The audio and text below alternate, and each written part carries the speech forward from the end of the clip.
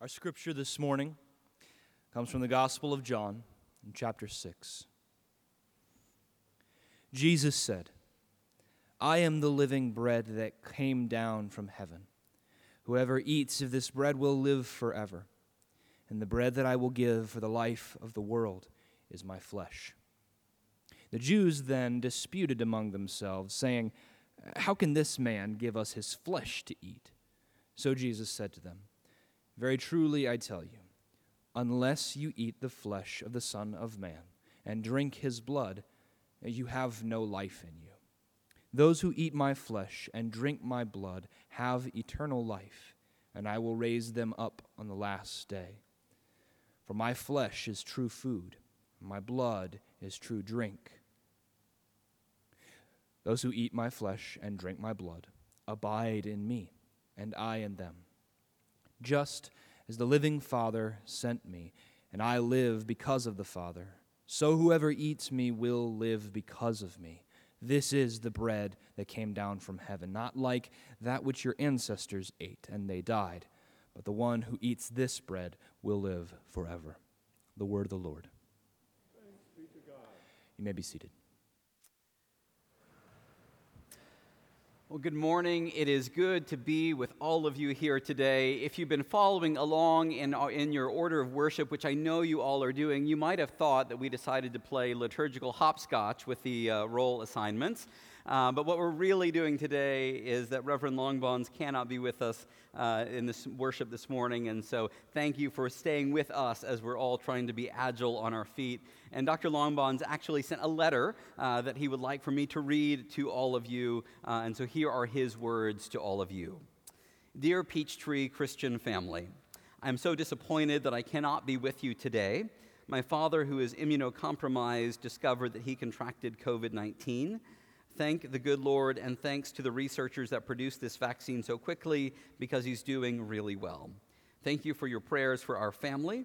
But since my dad lives in our home, we had to do the responsible action and inform our children's schools. Under doctor's orders, we are currently quarantined until we test negative for COVID. Pray for us as we all get tested tomorrow as a family. Clearly, the COVID cases are skyrocketing, and the Delta variant is extremely challenging for those who work to keep us healthy. I am told that the hospitals are filling up, and that we're going to hear of patients who will be treated at the World Congress Center.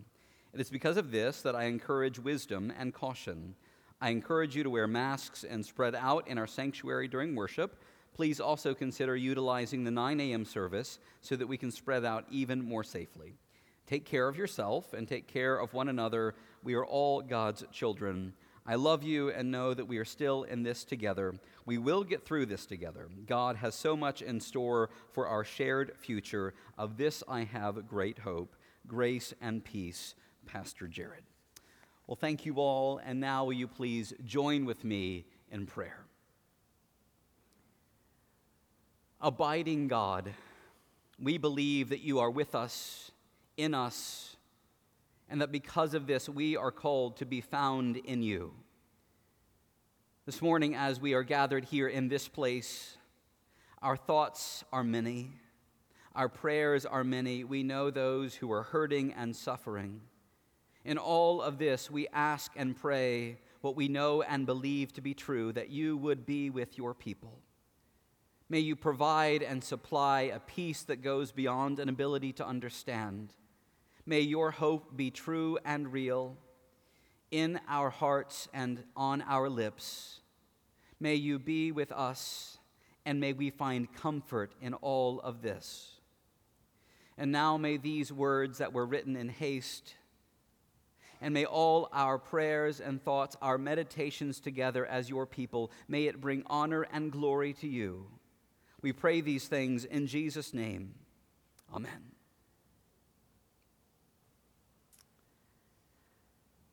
The American philosopher Philip Hallie famously pointed out that children will either learn hospitality or selfishness from the grown-ups in their lives. Children are taught to either resent or include. In Hallie's words, quote, If all we do for our children is pound into their heads reasons for protecting their own hides, their second nature will be as wide as the confines of their own skins. One's life is usually about as wide as one's love. But if we make the often impractical great virtues, for example, compassion and generosity, part of their lives, their second nature will be as wide as their love. Hallie sums up by saying, "You must be what you are trying to teach." This morning, we remain in chapter 6 of John's Gospel. In verses 51 through 58, Jesus tells his disciples, "My flesh is true food, and my blood is true drink.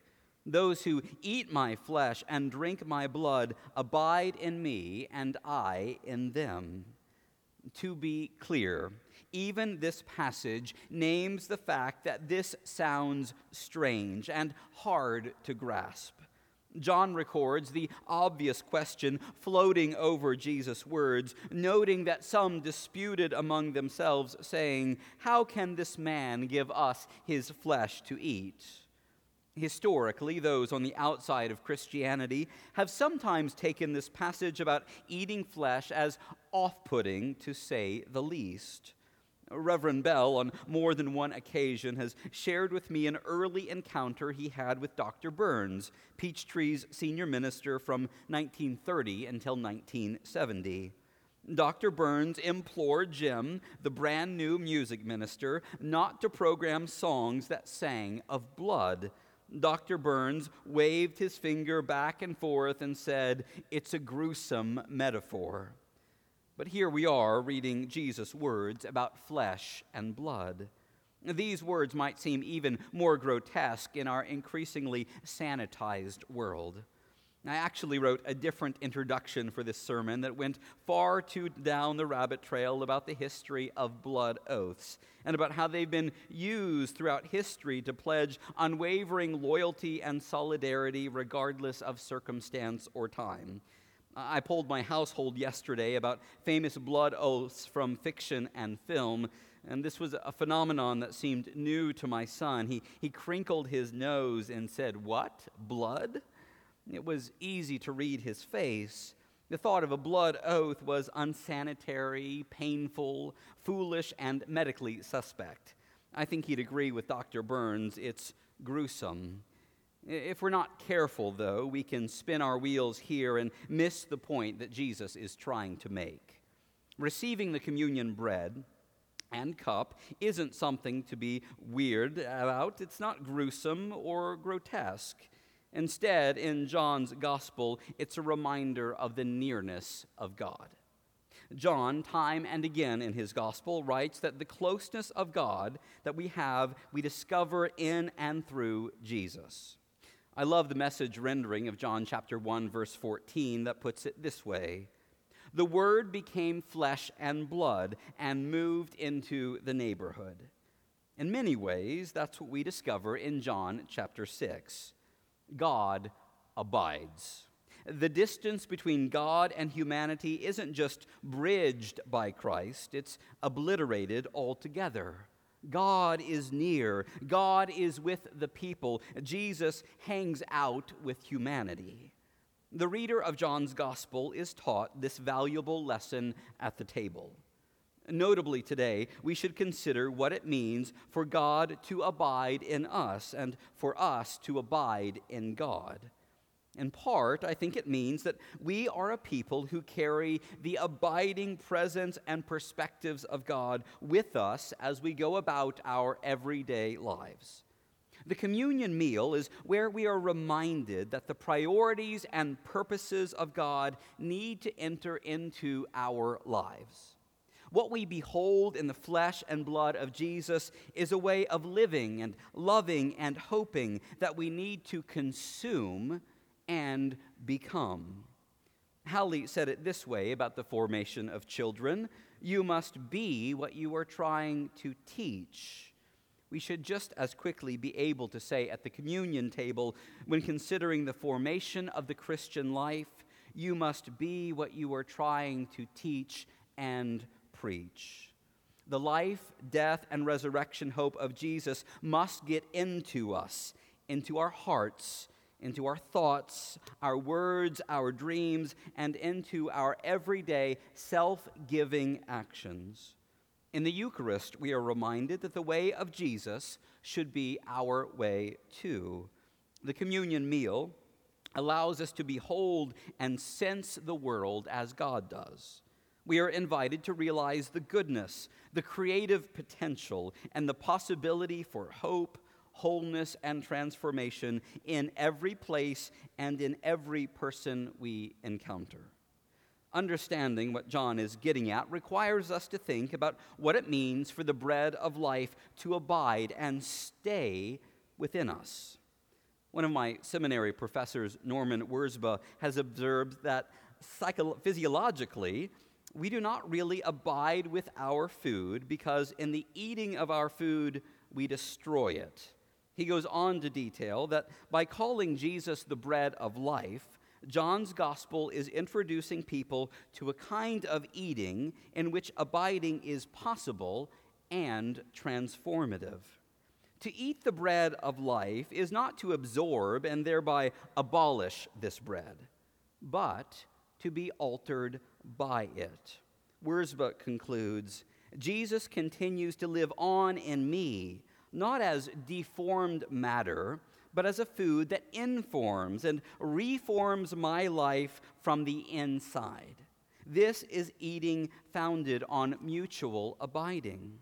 Participating in this meal signifies a reordering of our sensibilities and our relationships. Christ's flesh and blood become part of us, with the effect that the old patterns of exclusion, violence, and injustice are replaced with the new practices of welcome, hospitality, and service. What Wurzba is naming is that our eating the Eucharist meal teaches us to abide with God so that we can then abide with others. Thus, we are to be transformed for the better so that we can be part of changing the world and the people around us for the better too. In part, our eating together ought to shape our relationships. We are taught at the table how to give of our lives in ways that are both sacrificial and loving. A vital Eucharistic lesson is that we not only encounter God, but also our neighbors as well at the table. We are to be knit together with both God and each other every time we eat the bread and drink the cup. I think it's also worth pointing out that eating almost always involves us in a dynamic social process. For example, eating bread requires the investment and involvement of others. Grain must be grown, transformed into flour, baked into bread, and then shared. I was mindful of eating as a social process at breakfast yesterday while eating homemade pancakes topped with homemade blueberry sauce. Years ago, a blueberry bush was planted in the green space here at Peachtree by Dr. Longbonds and some of the children. This year's blueberry crop was handpicked and washed by Mai. The blueberries were then taken and making into a sauce by Reverend Stone, who kindly gave them to me and to the rest of the staff. Now, interestingly, Mai noted that the sauce didn't need to be too sweet. And so a recipe was concocted that considered the tastes of others. All so that yesterday I could clank a spoon and scrape every last drop of homemade sauce out of the small glass mason jar and into a saucepan so that I could heat it up and then pour it on top of the pancakes that my wife made for our family for breakfast. But even then, the process was not done because Dee was adamant that the jar must come back to her, because it's still a good jar and it has a future that might hold the prospect of fig jam or strawberry jelly or even more blueberry sauce. Yes, to eat is always to be bound up in a relational matrix of labor and care and gratitude. The danger with urban life, and especially in a post-agrarian society, is that we can forget that our lives are almost always dependent on the sacrificial work and gifts of others. Unfortunately, we live in a time when it can be all too easy to forget the many hands and the whole lives of others who labored so that we can eat and have our fill. There is a subtle reminder that every bite we take is a part of a more extensive system in which we are reliant on the gifts of others to be sustained and nourished. What I've been trying to describe is that there are social and relational implications to the life of God abiding in us. At the table, we learn of our neediness and of the fact that we are always contingent people. Beyond this, I'm convinced that God abiding with us ought to remind us that every place, every person, and exchange we have is something sacred. I love the words of Rowan Williams, the former Archbishop of Canterbury, who says this in his short book, Being Christian, quote, "To take the world in the Eucharistic elements is to recognize the possibility of the world's transfiguration into a world of justice and peace. All places, all people, all things have about them an unexpected sacramental depth. What Williams names is that there is always something holy at hand if we look at the world around us with the abiding perspective of God. All of this ought to prompt questions like, what difference is God abiding in us making in your life? How are your values and actions being reshaped? How are you looking at the world differently or freshly because you believe that God is in you and in your neighbor? Much of the time, answering these questions will be a mix of both hopefulness and responsibility. There is a weightiness to the Christian life because we acknowledge that there is always holy potential waiting to be realized in you, in others, and in all of creation. In reading a book by Disciples of Christ preacher and teacher Mike Graves, I was reminded of a story from Annie Dillard's beautiful meditation, Holy the Firm. In this book, Dillard suggests to the leaders at the church where she worshiped that they consider using wine instead of grape juice. The leaders agreed, but left it up to Dillard to purchase the communion wine. At first, Dillard, tasked with this, buying the wine, began to send her into a tailspin. She obsessed, how can I buy the communion wine? Who am I to buy the communion wine? Someone has to buy the communion wine. She wondered if she should go into the store wearing a robe.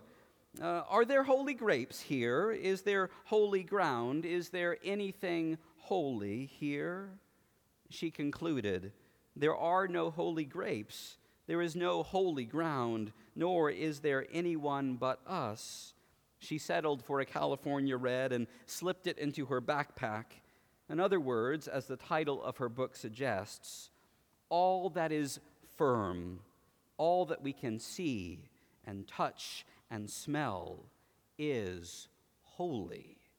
The ordinary is holy. Everything is holy. My friends, to share in the communion meal is not gruesome or grotesque. We remember in the bread and cup that the self-giving way of God is coming very near to us, so close that we can taste it. We remember and acknowledge that all belong at the table. There are no hierarchies, preferences, or best seats. The life of Christ is with and for us all. We are here to receive a common meal and to share our lives together. And in doing so, we come to recognize the potential for the world to be transfigured and transformed by God. At this table and at every table, each time we break the bread and lift the cup, we recognize and proclaim what is good, hopeful, and holy, precisely because God abides with us. Amen.